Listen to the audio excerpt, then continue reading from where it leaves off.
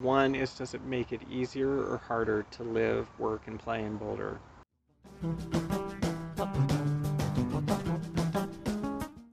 Number two is, does it promote racial equity and social justice?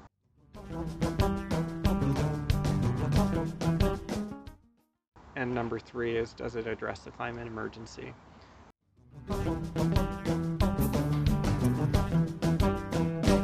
Hello, Boulder and the wider world. This is the Sharing Boulder podcast. My name is Philip Ogren, and for episode 12, I sat down with Dan Williams in his backyard to talk about his candidacy for Boulder City Council. This fall, the City of Boulder will be electing 5 representatives to City Council. Boulder Coalition, a consortium of several progressive organizations including Open Boulder, Boulder Progressives, and United Campus Workers Colorado, have endorsed 4 candidates, including Dan, Nicole Spear, Matt Benjamin, and Lauren Folkerts. Dan's campaign is gearing up for a busy election season. He has qualified for the city election matching funds and has boxes of yard signs and campaign stickers in his garage. Despite the swirl of new activity in his life, he made time to sit down for a long conversation to discuss his values and what he hopes to accomplish on City Council. I appreciate the calm and thoughtful way that he discusses the issues without trying to soften or downplay the urgency of the problems we face. We hope you enjoyed this episode with Dan Williams. Dan, thank you so much for coming on Sharing Boulder. I really appreciate it. It means a lot to me and David. Tell us about yourself. Yeah, so I moved to Boulder about 15 years ago. I'd been in Washington, D.C. for a while, first doing public policy work at the federal government, and then I became a lawyer. I had kids at the time who were 5 and 7. I was sort of working all the time at a D.C. law firm, and just knew I had to get out and be somewhere where I could enjoy nature, enjoy raising my kids, and just have a nicer life. And looked around at a few different places and really fell in love with Colorado and with Boulder, so Nice. I settled here. So you actually just sort of like looked on the map. You've been around, and you kind of thought this place would work for me. I did. I had friends from law school, so I went to Georgetown, and people from there ended up sort of all over. And Yeah. I looked around and talked with people about where it would be fun to live and where I could practice law and have a much more balanced lifestyle. And this rose pretty quickly to the top. That's so cool to have such a deliberate approach to ending up where you went. Yeah. Because I'm sort of here by accident, but anyways. So what do you do career-wise right now? Yeah, so I'm a lawyer at a law firm in town called Hutchinson Black and Cook. I'm a litigator, so I work on cases that are either heading towards trial or in trial, or so basically disputes. Okay. I do a broad range of cases. So I do civil rights cases, I do cases for victims of sexual assault, Title IX cases, and I also do commercial and business cases. So either businesses suing each other or individuals suing businesses, that sort of thing. So I happen to know about at least 2 cases you've litigated. One was the Bedrooms Are for People fiasco last fall, and the other was a victim of Jeffrey Epstein. Is that right? Right, yeah. Can you tell us a little I'm bit sorry, about... of Harvey Weinstein. Oh, I'm sorry. Yeah. Harvey Weinstein. It's like which Okay. victim? Right. So which there's such different cases. No, I know. Where should we It's start? like it's not really a nice segue, I Yeah. guess. But yeah, maybe just. But Yeah. but go ahead and just Yeah, tell let's us talk about the both. bedrooms Yeah. case. So that, I had signed their petition early on in the summer.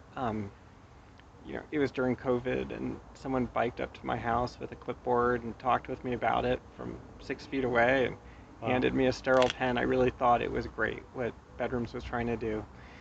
I got a phone call in late July from one of the Bedrooms organizers telling me something I just thought couldn't be right, which is the city had told them they needed to get a certain number of signatures by mid-August, and then in July they were told, actually, no, you needed to get those signatures in June. So they were right on track, doing what they'd been instructed to do, but then the city said, no, you actually had to submit your petition previously. And that just seemed crazy. It seemed like something out of a Kafka novel.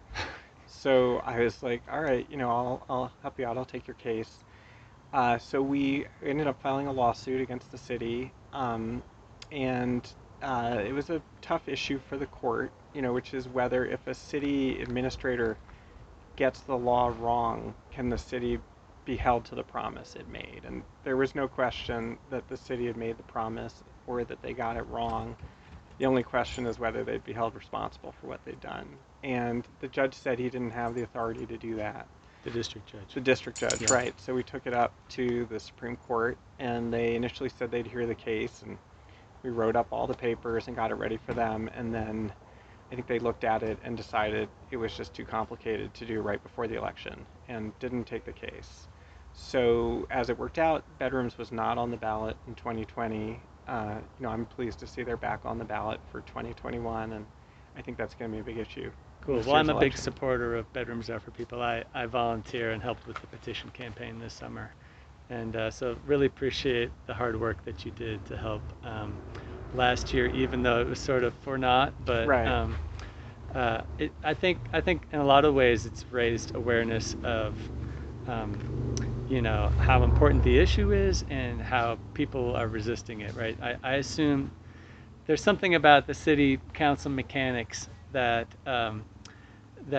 I don't know, it just suggests like they really didn't want this on the ballot. And so, I mean, they probably could have been flexible with the organizers, but weren't. No, they could have. I mean, it's interesting. The city attorney at the time actually asked that the city council just put it on the ballot because they got the support that the clerk told them to get. They submitted their signatures by the August deadline, and the council had the authority to put it on the ballot. And basically, the city attorney said, look, this is the right thing to do. We should own up to our word. We should do what we said we would do. And the council still didn't do it. So did that event have any effect on you being interested in running for city council? Yeah, it's a good question.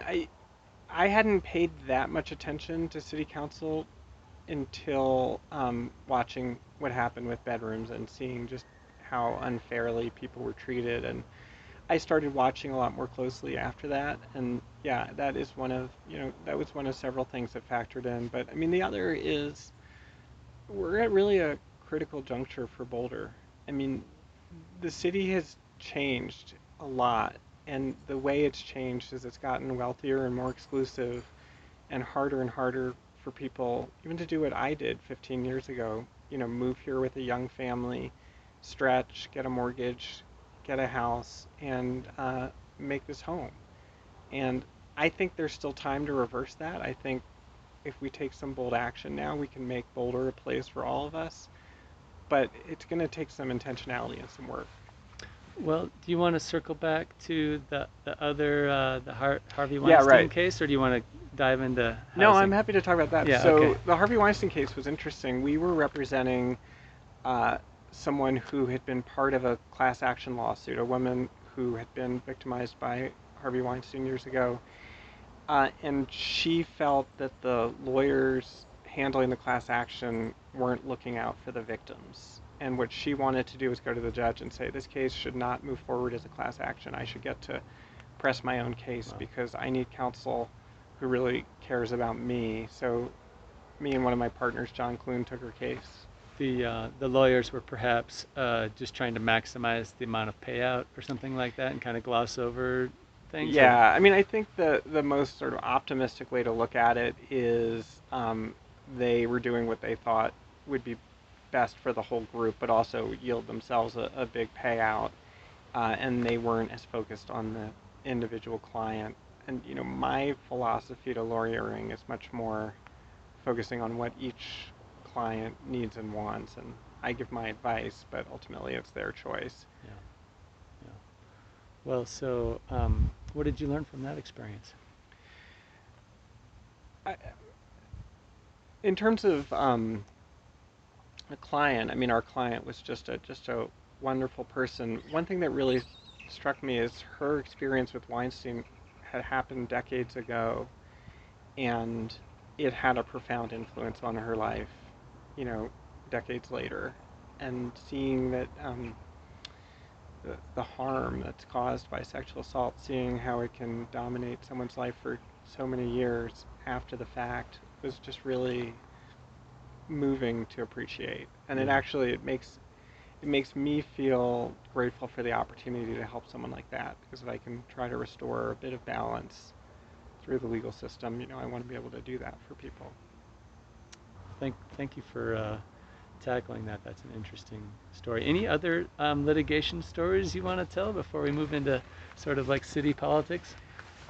Oh, let's jump into city Yeah, issues. sure. Yeah, I have Okay. plenty of legal war stories Yeah. I could tell after doing it for 20 years, Of but course, yeah, of I fear course. I'll bore Cool. your audience. Well, yeah. So I mean, front and center for me is always housing. So maybe if you could just sort of articulate a positive vision for what Boulder could do to improve access to housing. Right. So, I mean, I was saying before, I mean, the problem that I see is people are being shut out. That um, people who got here early, got in, they've seen huge appreciation in their property values, and the next generations are being excluded. And that, for me, means, among other things, my own kids who are 20 and 22 and, really wouldn't have a place here. And even if they could get back here, there wouldn't be a strong peer group for them of people who Yeah. were going and doing interesting and creative projects as young adults in Boulder. So what do we do about it? I think there are really sort of two sides to the coin. One is to make the best use of the properties that we have in Boulder. So look, 85% of Boulder is single family houses. So in 85% of Boulder, you can't have a duplex, you can't have a triplex. And then we have these occupancy limits, which mean only three unrelated people can live in a house, whether it's 2,000 square feet or 5,000 square feet. I just always like to say when people describe it, that's crazy. Right, Like, and I think people who aren't from Boulder and hear yeah, about this, I mean, they're shocked. really, it's There like are, it's yeah, totally wild. yeah. Uh, so in terms of making the most of what we have, bedrooms are for people. It's important for Yeah, that to pass this year. I mean, that's the lowest of low-hanging fruit it's in step housing one. opportunities. Yep. These are bedrooms that are being heated. These are bedrooms that already exist. If you think about the climate crisis and the need to live more efficiently, adding a fourth or fifth person to a house is the easiest way to make per person carbon emissions go down. So bedrooms. The other sorts of things we can do with our current housing stock are things like uh, ADUs. So these are, Acce- granny flats or accessory dwelling units, right, ADUs. exactly. So we can liberalize the rules for ADUs. Yeah. There was some effort a few years ago on council to do this. There were a lot of compromises made that still made it extremely hard to have an accessory dwelling unit. So in other words, to allow someone else to have an apartment in your house or in a small house in your backyard that you build out, or someone who could live on the top floor of a garage. Again, low hanging fruit definitely makes sense from a climate emergency perspective. There's no reason we shouldn't be doing that. And then, go ahead. Have you ever brought your kids back here and said, hey, young adults, there's some extra space back here. You thought about, like sketch out a possible ADU in the back? So what we sketched out for the backyard behind me was a foam pit that never fully got built. But what they wanted to do was ride their bikes and skateboards off this ledge and Yeah. jump into it. So they started the trenching work Uh-huh. that got about an afternoon in of trenching, They were and like, this is then hard. abandoned ship. So we couldn't get the foam pit to work. Yeah, I'm skeptical that Okay. the boys are going to build an ADU back here, but maybe someday. Priorities change as you grow Right. older, though. They've gotten a little older now, so Cool. yeah. Um, well, so one of the big complaint about higher occupancy and more efficient use of housing is currently available housing is the cars. What do we do about the cars? Right. That's one, I guess. There's also some arguments about investors coming in and swooping in and turning, dormifying Boulder, which I don't know if we want to go into that or not. It's such a vacuous argument in my perspective, but we can. Let's start with that one, and Yeah, then let's talk okay. about the cars. Yeah. The cars, I mean, I think there is something legitimate that there may well Yeah. be more cars.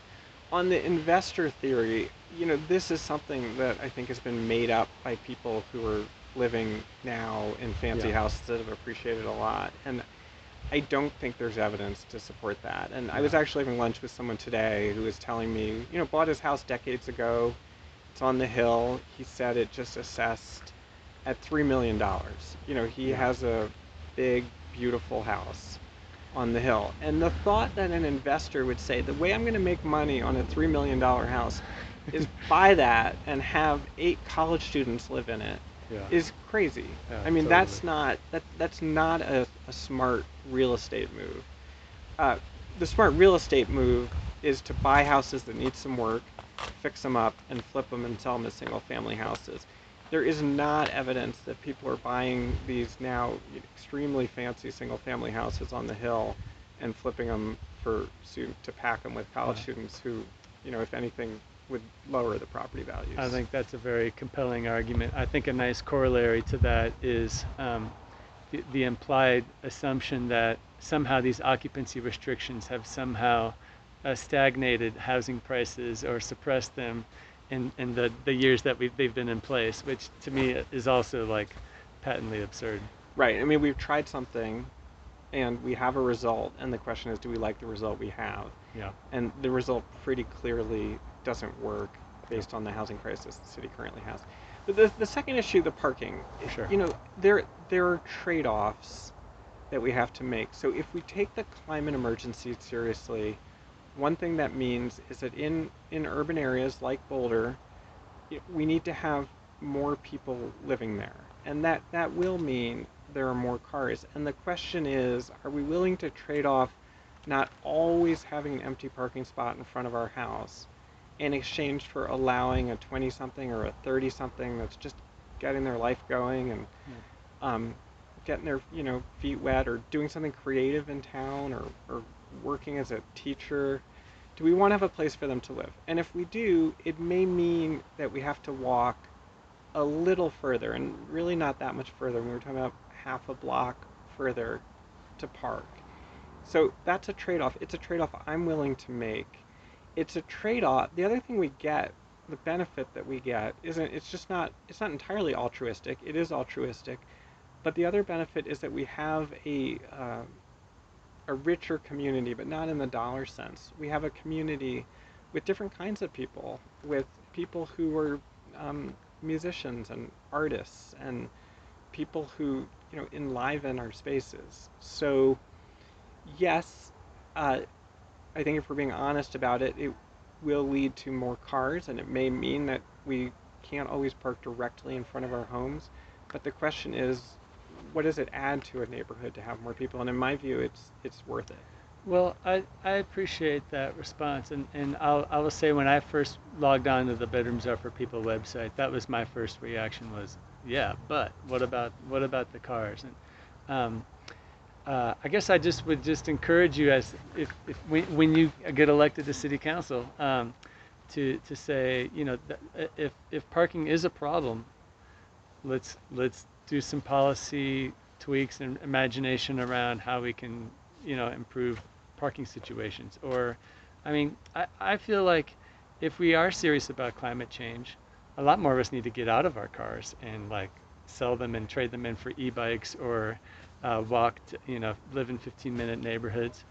And so, I mean, like the trend I would love to see is as we increase the number of people, we actually reduce the number of cars. And I think there's ways of making it more expensive or maybe less convenient or lots of possibilities there. So Well, I mean, one natural effect of having more people is it actually makes alternatives more viable. So by yeah, that, I mean, they've done studies about how many people have to live in a neighborhood for the neighborhood to support a thriving coffee shop or a yeah, little grocery store or yeah, somewhere where you can and would want to walk to. yep, You need some amount of critical mass to make yeah, that work, and the same is true with public transit. So for people to get out of their cars and take the bus, we need public transit that's frequent and cheap. And the only way to do that is to have enough people to make that worthwhile. workable. So I Yeah, mean, in some ways, these things really do go together. for sure, for sure. Cool. Well, so let's see. You talked about using better, making better use of the housing that we have now, Yeah, What right. else? What else do you have? No, look, and then the other side of that is building new places for people to live. Yeah. So, I mean, the National Sierra Club has said the single most important thing we can do for the environment is careful infill development. So, in other words, looking at empty lots in urban areas and building multifamily housing there. So multifamily housing can mean things like duplexes and triplexes and fourplexes.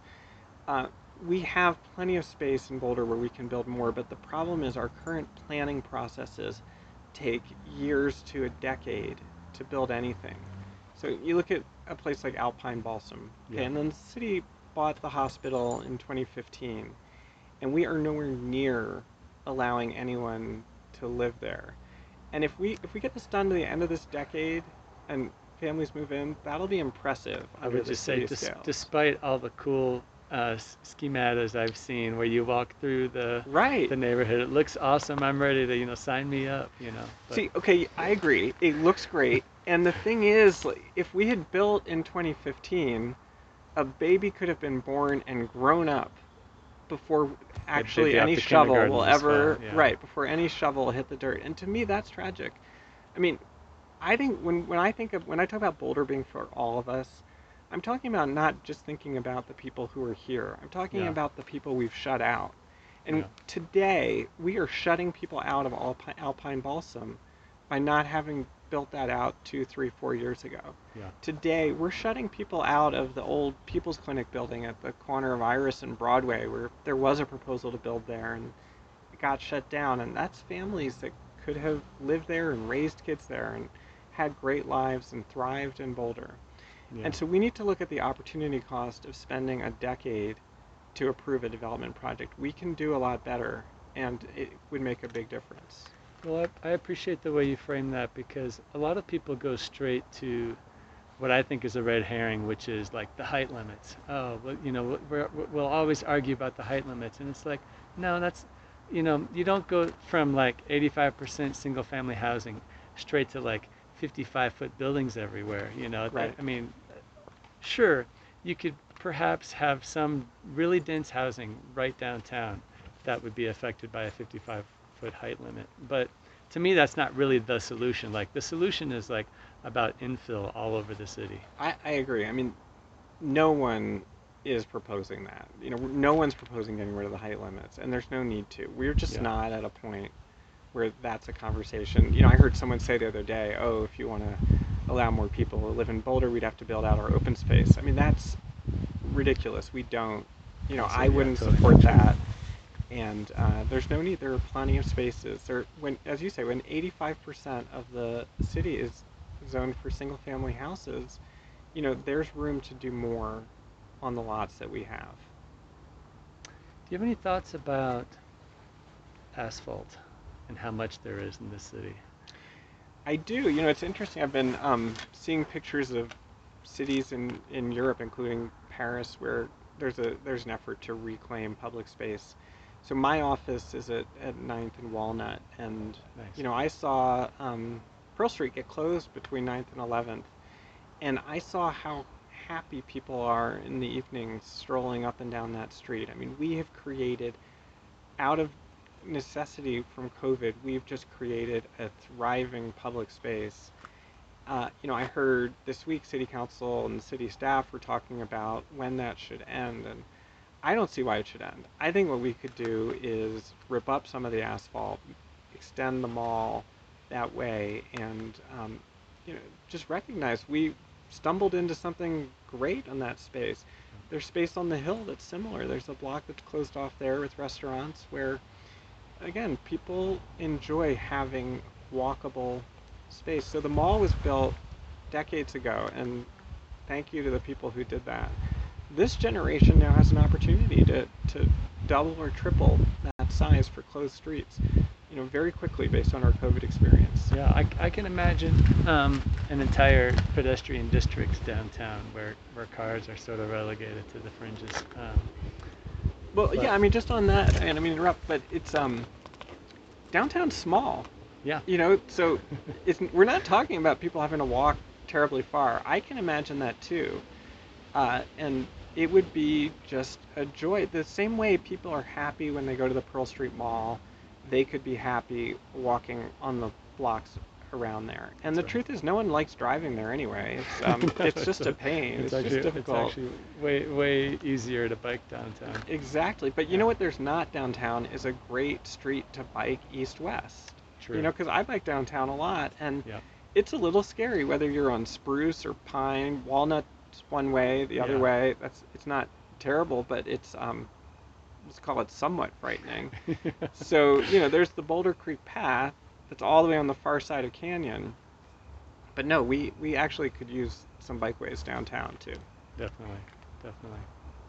Cool. Well, do you have any more thoughts about housing? Uh, I mean, I think those are the big yeah, picture goals. yeah, great. Um, so that's kind of a nice segue into maybe let's just sort of close the loop on transportation a Yeah, bit for more. sure. Yeah. So give us a positive vision for Yeah. what you would what you'd like Boulder to do about transportation. Yeah, and I'm glad we started with housing because, like I said, with more people living a little closer together, I'm not talking skyscrapers, but just moderate improvements there, it makes public transit much more viable Yeah. for our city.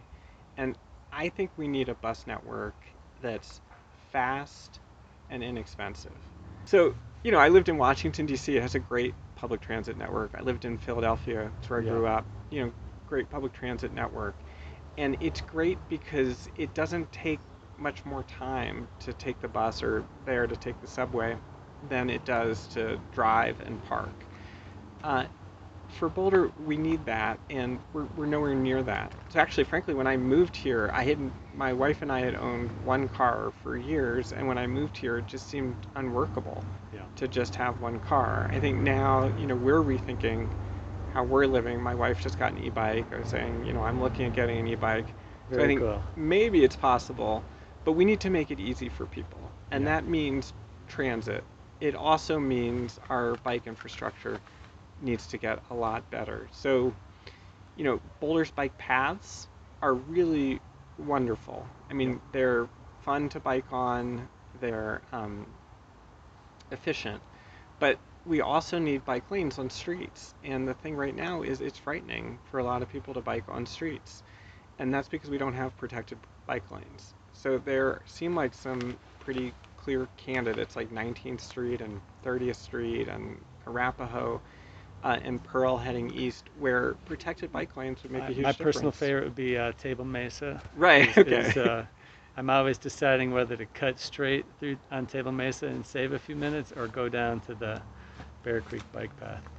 No, and that's right. And you're someone who's confident on a bike, right? Like, But when yeah, we talk about someone who's more of an occasional rider or who has yeah, children with them, yeah, we want those people to feel safe. So you need protected bike lanes to make that work. So this summer, we've seen just a heartbreaking number of bike fatalities in the Boulder area, and a lot of that's not in the city; it's around the city. But each one of those is like a dagger, yeah.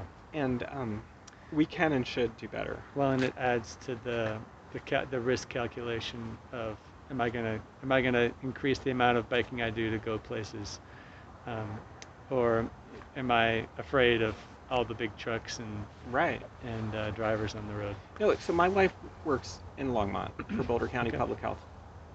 She has an e-bike. She loves to e-bike to work, but right now there's not a great way No. to get there. And you can bike on the diagonal, but it's not fun biking on what's essentially It's a oppressive. freeway. I've done it quite a Right. number of times. And, there is this plan that's not funded to build a bike path, uh, mostly I think in the middle of the diagonal, and Hmm. that would make a huge difference. And that's something the city should be advocating for. I'll tell you, the traffic into town from Longmont has gotten really terrible, both on the diagonal and then coming down North Broadway. Is that true? Like right now this month, and I work from home, so I don't really pay attention to the traffic coming in and Yeah. out. Yeah, the traffic's back. I mean, Yeah. Okay. there was a time during COVID when it wasn't, but yeah, no, the traffic is rough. Um, I hear my wife talks about it because she's driving out of town, so she's essentially reverse commuting. Yeah. But yeah, and making that making that a viable bikeway for people that's direct. It's not that far, and particularly with e-bikes, Yep. it's an easy ride. That's right. Cool. Oh, what I wanted to say is that, I think, and this kind of ties in together, like bedrooms are for people and the housing um, things that you mentioned and transportation. And that is, I think there's actually a market for young people to move into town without a car. Like, I know personally a bunch of people that don't have a car and live in town Right. and can do everything they need to with their bike or just walking. And I think people who are serious about climate change are really looking for that. Like, and so, and I'm looking. I'm actually looking for that. Right. We own one. My family, we own one car, and I bike everywhere. And well, my wife and kids, they also bike everywhere. But we do have a car and we Right. use it frequently. But like thinking about what kind of housing we want in the future, or just the demographic I just mentioned. Um, I think we ought to really anticipate the people who are serious about climate change and Right. don't, and want to have housing options that don't require them to have a car. Well, I think you raise a great issue. So, a few thoughts about it. One is the climate benefits, and the other is the economic benefits of not having a car. So it's just a lot less expensive. So if you want to make Boulder work for you and you're not super wealthy, not having a car is a good strategy. You know, when we were talking about housing, one thing we didn't talk about are restrictions or rules like parking minimums. And I think a lot of people don't understand how this works. So if you're going to build multifamily housing in Boulder, Boulder requires you to have a certain number of parking spaces per bedroom. Yeah. Boulder, which says that we want to be a leader on climate. Yeah. We insist that you build parking spots for cars if you want to build bedrooms for people.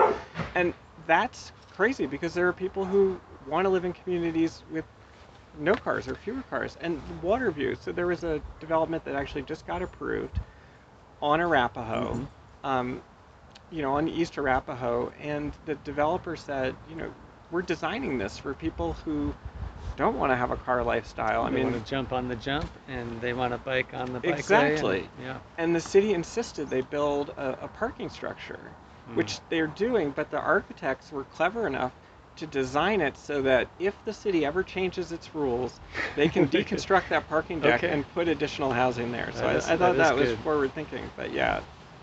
Well, a couple thoughts that come to mind when you say that is one issue is just the extreme cost of a per parking spot, especially if we're going to build infill. That means we're not going to have giant driveways in front of the multifamily, Right. infill projects that we do. A lot of those, if you're going to have parking requirements, parking minimums, they're going to have to go underground, and the cost of underground parking is really astronomical. I've heard like quotes of like 50,000 per spot, which Yeah. like if you just think about the cost of if you want to have modestly priced condos on the market, Right. adding $50,000 to a modestly priced condo is like that's a huge expense that someone has to pay, and it's it yeah. Yeah, and it's interesting. I mean, I guess having grown up on the East Coast in a city that was built, a lot of it was built in the late 1800s and early 1900s, and then living in Washington that really sort of grew up in the 20s and 30s and 40s, living in neighborhoods that were designed for people to walk, it is great. I mean, where people have front porches and the design of the house is to have you near the sidewalk so you can see and interact with your neighbors. That's a really nice way to live, and it is a little less convenient for your car, but again, there's a trade-off there. You can build great neighborhoods without cars. And I'm not saying every new development shouldn't be designed to allow cars. If people want to live somewhere where they want to be able to drive their car and park in a parking deck right by where they live, there's going to be a market for that, and they should. But the question to me is, should the city of Boulder require every new development to have a $50,000 or whatever it costs parking space associated Yeah. with it? Yeah. And I don't see why we don't allow people to pay less and live in a neighborhood where they don't have to have a Definitely. car. I heard about the property at the flower shop there by the Peloton. Freuhof's was Right. the name of the shop, Yeah. and there's a senior living development going in there that's parking restricted, and it's going to have a car share. And I'm just really excited that sort of those sort of ideas are being promoted. But I'd love to see a lot more of those around the city where, a spot that I always think about because I live in South Boulder is Baseland and Broadway, where you could build a bunch of housing and just have a pilot where you said, this is going to be car light living housing. There's going to be car shares, and it's going to be for the kind of demographic. Well, it doesn't. We don't have to target any Right. demographic, but No. the younger person perhaps. Sorry, that's sort of beside the point. There are people who want to live in a car light lifestyle, Right. and so we ought to have options for those folks. Right. And it may be true. It's easier for people to do that who aren't shuttling kids around to after school sports and things that I did for years and years. A lot of those people can also shuttle their kids, on e-bikes, and there are other ways to do it. But the fact of the matter is, actually, as younger generations are having fewer and fewer kids, designing thriving places and communities that really aren't centered around a suburban lifestyle with, everyone driving their own cars Yep. and parents feeling the need to drive all the time makes sense. Well, I'll just say this, and that is, I have a friend who lives near me who puts his kids in a minivan, drives to the local school, then drives downtown, parks in a parking structure, and I hop on my bike with kids on the back and do the same thing, and I just would never trade my commute for his commute, Right. and really we had to really just sort of lean into the need for. It's not just better for the climate. It's pro-social, and it's better for your mental health, and it's easy on the finances. Like parking downtown with a bicycle is not expensive. No, it's funny. I mean, I think it's hard for people to break habits, but Yeah. I think when they do, people are often happy. So, Boulder's an interesting town. We have all these athletes who are getting up in the morning and doing something hard. Yeah. Get up at 5 in the morning and go for a run, or go work out. And people are good about that in town. And even though there's a little pain involved in that, I think everyone would say, yeah, that makes my life more fulfilled. And I find when I'm biking to work a lot, I have that feeling. I just enjoy that. Even my bike ride down to my office from here is 10, 15 minutes, but just having that 10 or 15 minutes whizzing through town on my You bike, notice things. yeah, it for makes one, my yeah. day more bright. And if I'm in a rut and I'm driving, I don't get that. So I hear what you're saying, that sort of giving people a bit of a push to step out of their normal routine and try these things, I think actually, would make their lives better, as well as, it's necessary for the climate emergency, Yeah. as well as it makes things more affordable. I have one more sort of, this is kind of a digression, but it connects, and that is, you were talking about how lovely it is to live in a city that's, walkable, in a neighborhood that's walkable. And one of the connections that makes for me is we live in a college town where CU Boulder, the main campus, is just the most pedestrian-friendly district in town that you can imagine. And we tell kids, undergraduates, we give them this special place to spend 4 years walking around everywhere, biking and skating, skateboarding, and then we tell you, sorry, the rest of the city is not like this, and in fact, because it's not, you can't afford to live here, go somewhere else. Right. And but I think a lot of people that have gone to like a 4-year liberal arts college, maybe one of the reasons they loved it, if they did, is because it was like the one time in their life where they actually just like lived in a walkable atmosphere where you could Right. just run into people and like have all the serendipity that's involved with being in compact neighborhood. Well, and lived with friends. Yeah. That's the thing. Dorm living is fun. And then when kids are a little older and they live with two, three, four, five of their friends, Yep. that's a great way to live. And when I was in my 20s, I was in Washington, D.C. and lived in group houses. Yep. And it was legal there. We had no occupancy limits. It didn't seem to wreck the town. And it was, I wouldn't have traded it for the world. I mean, it was the sort of centerpiece of my social life at the time. And yeah, I don't know why we're so afraid to give that opportunity to people here. Yeah. One more thought. I'm sorry, I should be Yeah. asking the questions, but when I think about an ADU going in or a single family home turning into a duplex and or alpine balsam, and when you create those new housing opportunities, um, that the effect on the climate is not just about getting people closer um, to town, but it's also like uh, that buyer of that house. What do they buy if they don't have the new construction to buy? Well, they sometimes they drive out to the suburbs Yeah. on the fringes where we're still expanding rapidly, like there's no end to the space we can occupy. And I feel like one thing that Boulder's done really well is constrain sprawl Right. in a limited way, at least kind of in a very local way is what I mean to say. Yeah. We've exacerbated it in places like Erie and Louisville and surrounding other suburbs. Um, but I think we all have this value that like we shouldn't be sprawling out anymore, Right. and that relates to how we like do housing here in Boulder.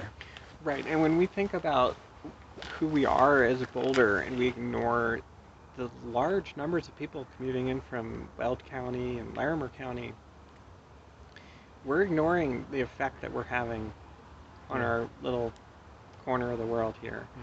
So, I mean, the 60,000 in commuters are spending, a third or a half of their day in Boulder. They are part of our community. And the only question is whether we all want to require them to, spend an hour and a half a day driving back and forth to Weld County or Greeley or Yeah. Erie or other places. And, I don't. I want to find more ways for more people to live here. And I think we can do so in a way that, maybe it'll somewhat change the character of our neighborhoods, but I think it'll be a change for the better.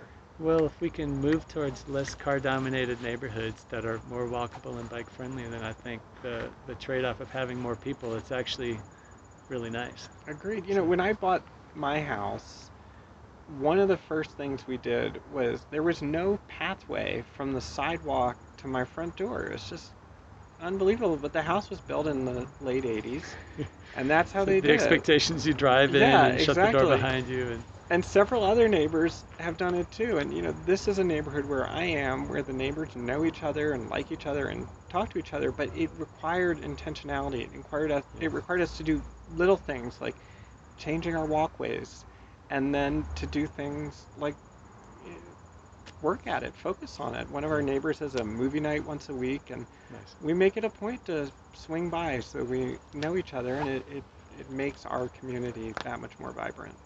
cool. Well, I think that's a nice way to close off the housing section. I know we also wanted to talk about uh, various issues around equity and diversity and uh, policing Yeah.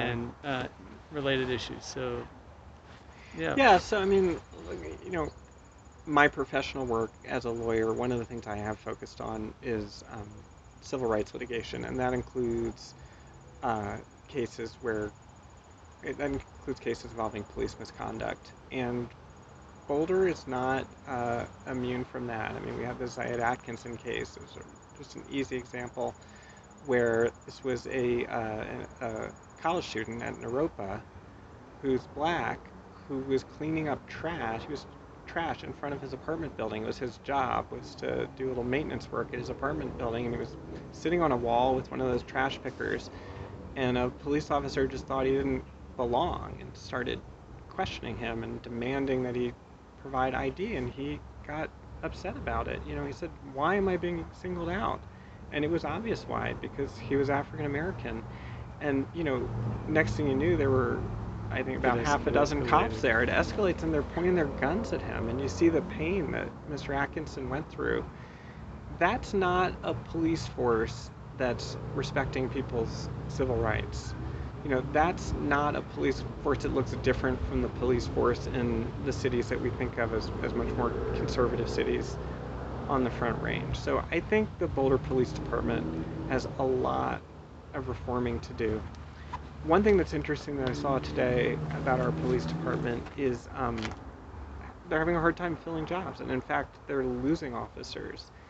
And one of the reasons I think that's happening is we're asking our police to do the wrong things. So, when someone goes to the police academy, they want to make a difference for their community, and they want to do it by fighting crime.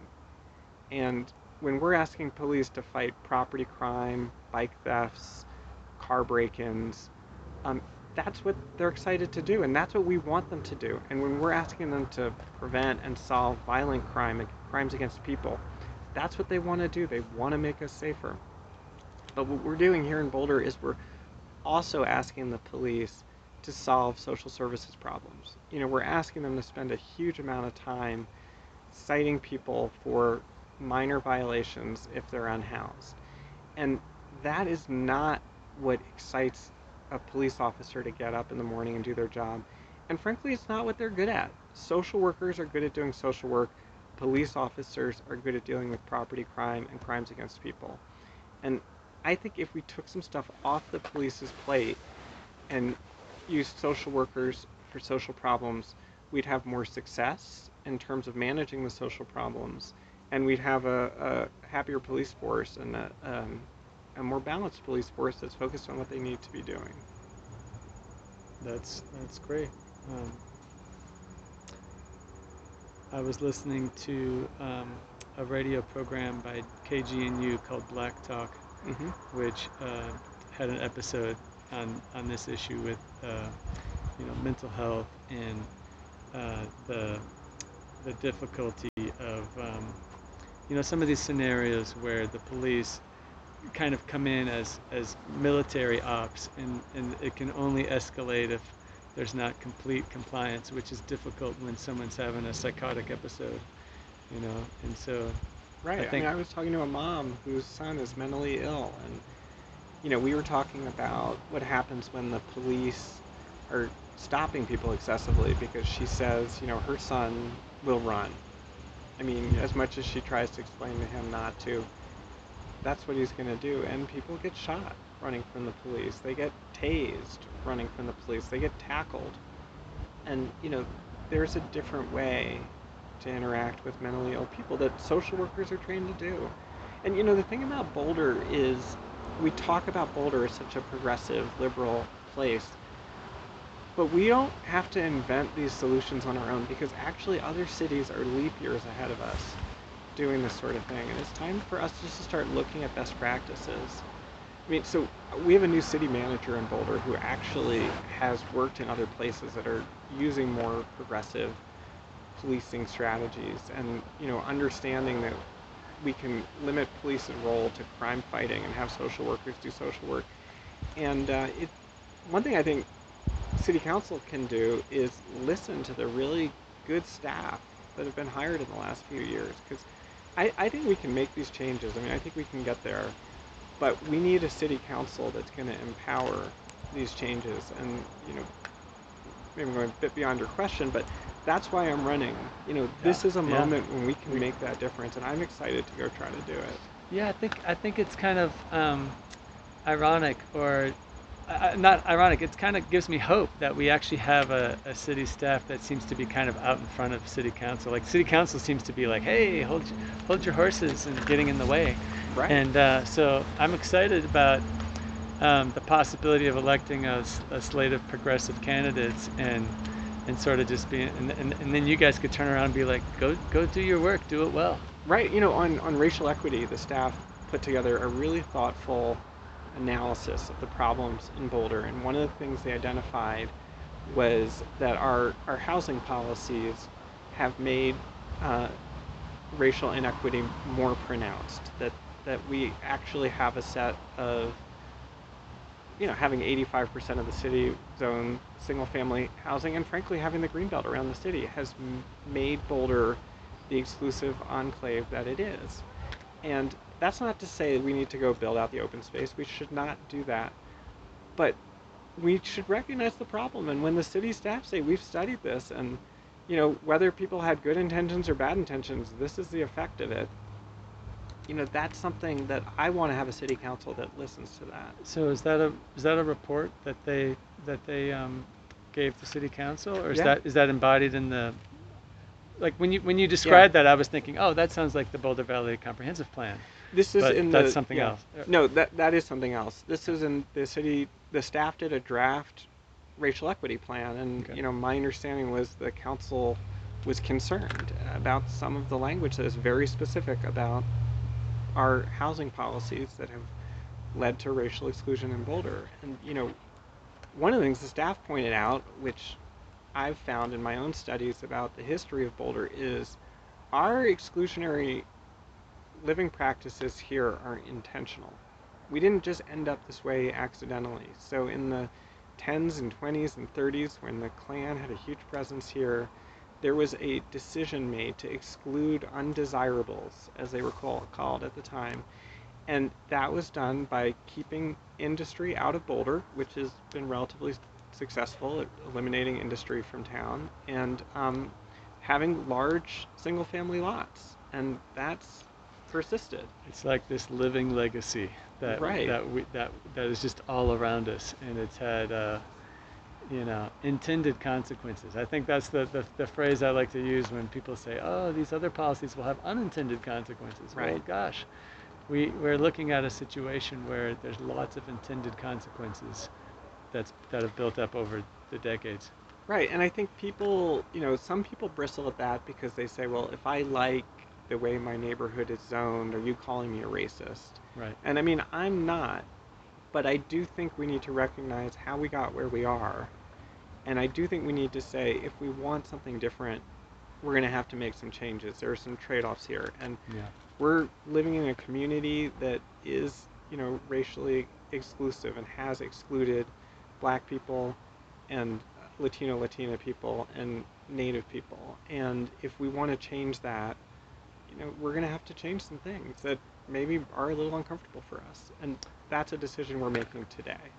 Yeah, I don't want to give a pass to people who want to say they're not racist in the scenario you just described in the following way, like if you don't feel like you have racism in your heart, good for you. I hope that I want to live in a community where people feel like they're open to lots of different kinds of people being in their orbit of friends and workplace and whatnot.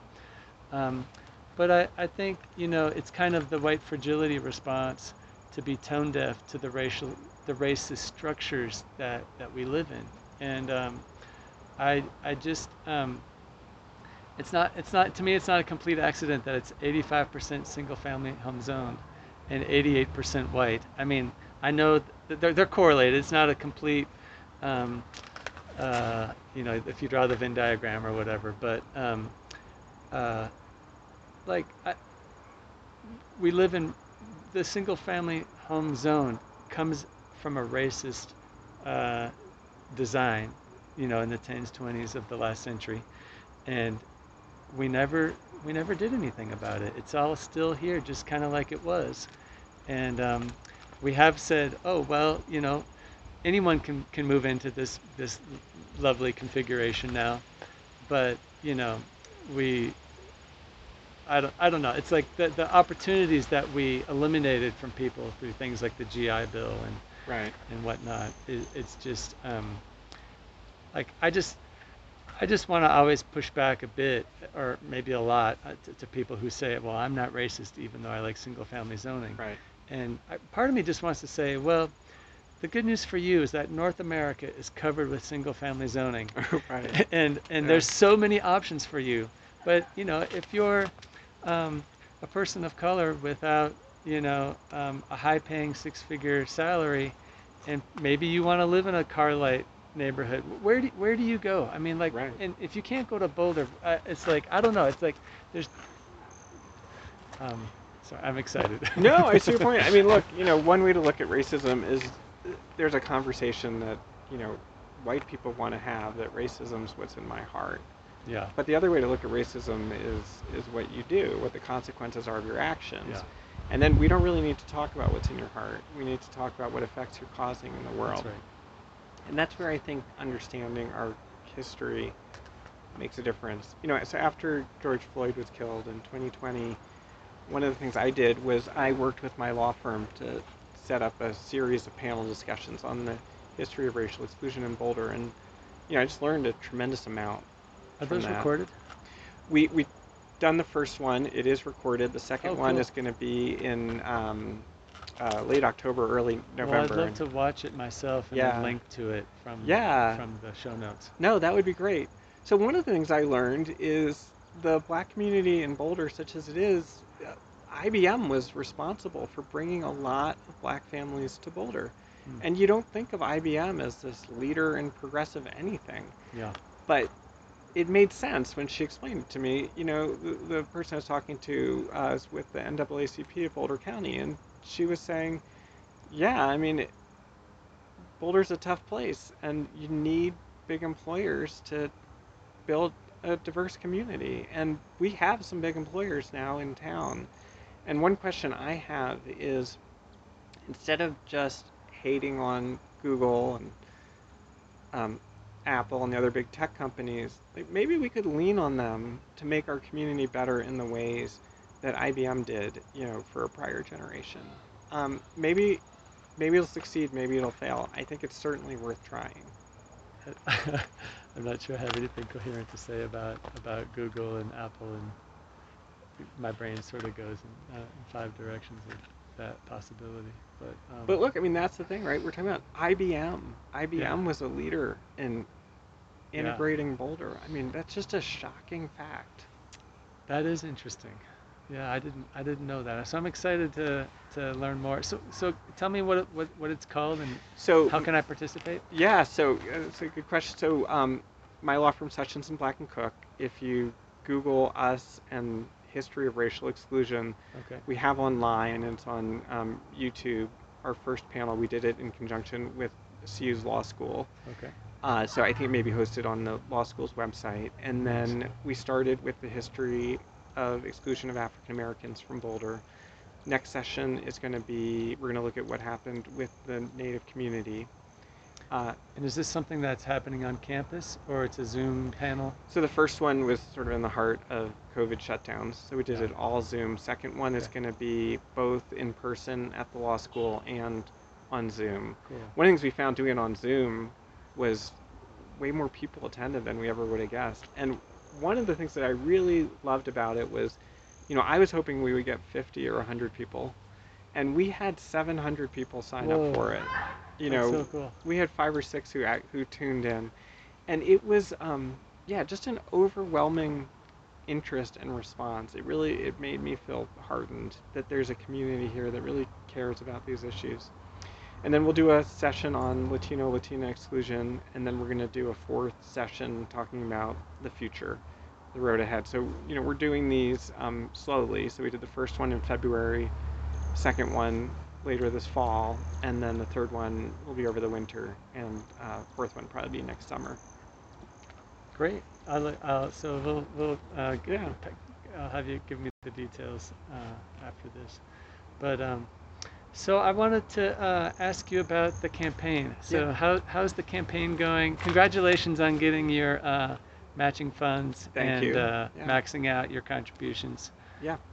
So just tell us a bit about that. It's been a whirlwind. I mean, I'm not someone who 10 years ago decided I wanted to be on Boulder City Council. Yeah. I sort of looked and assessed where the city was and where the opportunities were to have a progressive majority make some changes in town, and decided to jump in kind of late. So, June, May, June, it's been a whirlwind. I Okay. mean, I've been learning a tremendous Yeah. amount. I've been meeting with a ton of people and talking to people. Um, it's been also just really gratifying to, un, you can lose sight of the fact that there are a lot of people in Boulder who really care about progressive values Yeah. and really want to make a Yeah. difference. And it's been just really fun to build out a campaign team. With our fundraising, basically the system here is you raise $11,000. You can't get more than $100 per person, and then the city matches it. So then you have a spending cap that's just under $22,000. And raising money wasn't something I thought I'd want to do, but getting on Turned the out to be phone, fun, I yeah, guess. right. I mean, Yeah. look, I called so many people I hadn't talked to in so long, and it was Yeah. just really Cool. nice to So, reconnect with so people. did you have 11,000 divided by 100, 110 donors? Or did you have a bunch of donors? We had more than 110. We had maybe 150. Okay. I don't have the exact count. So a lot of the donations were in $100 Yeah. increments, and then Yeah. some were 25 or Yeah. $50. I guess it's such a small amount of money that you don't really you can't do the Bernie Sanders thing where you say I Exactly. had millions of But $5 donors or whatever. right, I mean, for federal elections, I don't know what the exact limit is, but it's like $2,500 or Yeah. something. I mean, it's different when you're raising it in $100 Yeah. increments. That's like a dinner for two at a Boulder Yeah. restaurant. Yeah. So Exactly. Well, and I didn't know that the city matched the funds, so you have $22,000 right, to spend it on.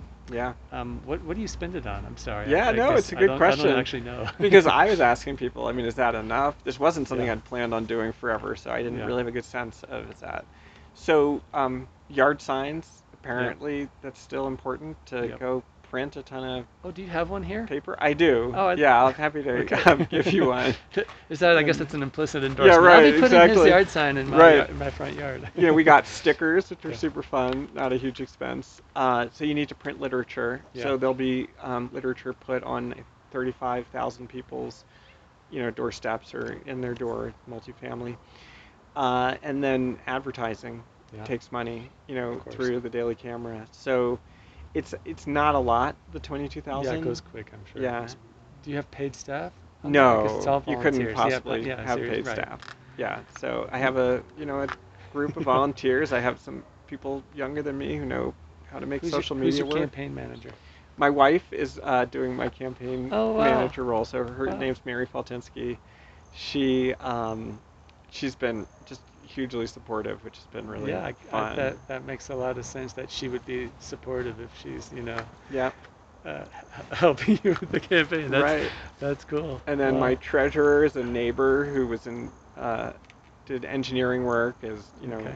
incredibly meticulous. So all the finances are properly being accounted. And then I have a campaign strategist named Liz Marasco, who's done a lot of stuff with Hmm. federal elections and statewide elections. And then a guy named Nick Grossman, who's doing social media. Yeah, Yeah, cool. I know so Nick. that's the team. Great. Oh, that's a great team. I think your odds are very good. I guess you won't be doing any professional polling to find out. Yeah, right. I guess you No. just find out on November 2nd or whenever it is. Yeah, that's true, but there was a poll early this summer, not about specific candidates, but Hmm. about issues in Boulder, and it was interesting. So half of the people in Boulder are renters, half aren't. Um, but in terms of who votes, homeowners vote a lot more than Yeah. renters in Boulder. But this survey was interesting. It surveyed registered voters, and it found, like with Bedrooms Are for People, about 75% support.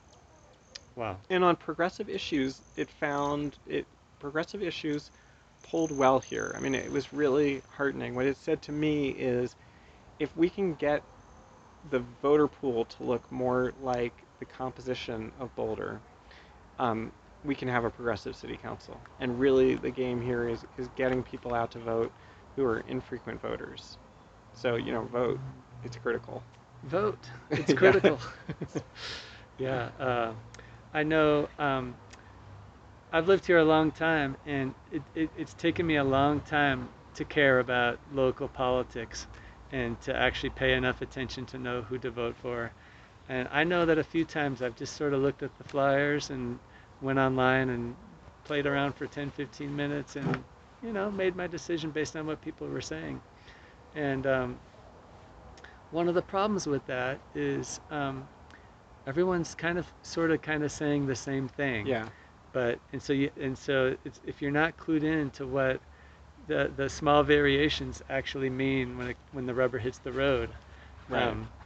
that can be difficult to see through. So one thing I really appreciate your candidacy, along with the rest of the folks in the press endorsed by the Progressive Coalition, is that there's just very plain spoken addressing of the issues, and in a way that I feel like wasn't really strong before, like in terms of like leading off with housing and what we need to do differently. And Right. I feel like in the past it's always been sort of coded language that says, we're not gonna really talk about single family zoning. We're gonna sort of like Right. Maybe we'll use build in transit euphemisms or something. corridors. Yeah. Right. I think that's right. I think for years the strategy was don't make waves. Tell people you're a balanced thinker. You consider all sides, which I mean those are important things to For be, sure. but not really give much on specific issues. And I actually think this year is shaping up to be a different on what to do with unhoused people sleeping by the creek. I mean, there are two very clear philosophies among the candidates. One is my philosophy, and the people on the slate, I think, pretty much as a group. I mean, our belief is that for the last year, Boulder has tried one strategy, which is policing, citing people and clearing camps, and the strategy's failed. The police chief has said we have as many people living outside unhoused today as we had a year ago. And there are a group of candidates who want to double down on that strategy. And they say what we need to do is more sweeps, more money for police. And then the other approach is to say, look, we should not have people sleeping by the creek. I mean, this is where everyone does say the same thing, and everyone agrees that having people living by the creek, having people live in bicycle underpasses is not a good idea. It's not something, but what the four of us who the progressive endorse are saying is, let's look at evidence-based solutions that work. And in this case, there's a nice alignment between what's humane to do and what's actually effective. And the way to get people to not live outside is to give them assisted housing and to open up the shelter to people who have lived in Boulder for less than 6 months, to have day shelter space, to have safe camping, and to have safe parking, so that if you're going to tell someone not to live by the creek, there's somewhere for them to go. That's a very different approach. And I think this issue, more than any, is one where we all agree on the goal, which is don't have people living in our public places. But we have very different strategies to get there. And I think, as I say, ours is based on evidence. Ours looks at what works. It's not just an angry reaction to what's happening. And the other one of, more money for police to do social services. It's failed for the last year, and, I don't think it's going to work moving forward. But we do have 4 or 5 candidates who want to double down on that strategy.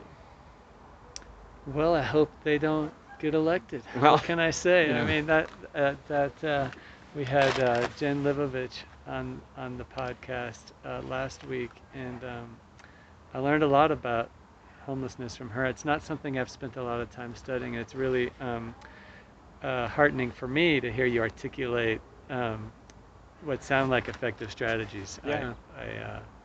But I don't have much else to add to what you said. It sounds like it seems very sensible to me. I mean, I've sat down with Jen too, and Okay. she's doing something just really moving for our community. Yeah. She was homeless. I mean, she Yeah. talked about that with you, and she's looking at really effective ways, coming from a place of kindness, that's actually making a huge difference in people's lives. So I was glad to see you interviewed her, and Yeah. I think the more we talk with people about what she's doing, the better.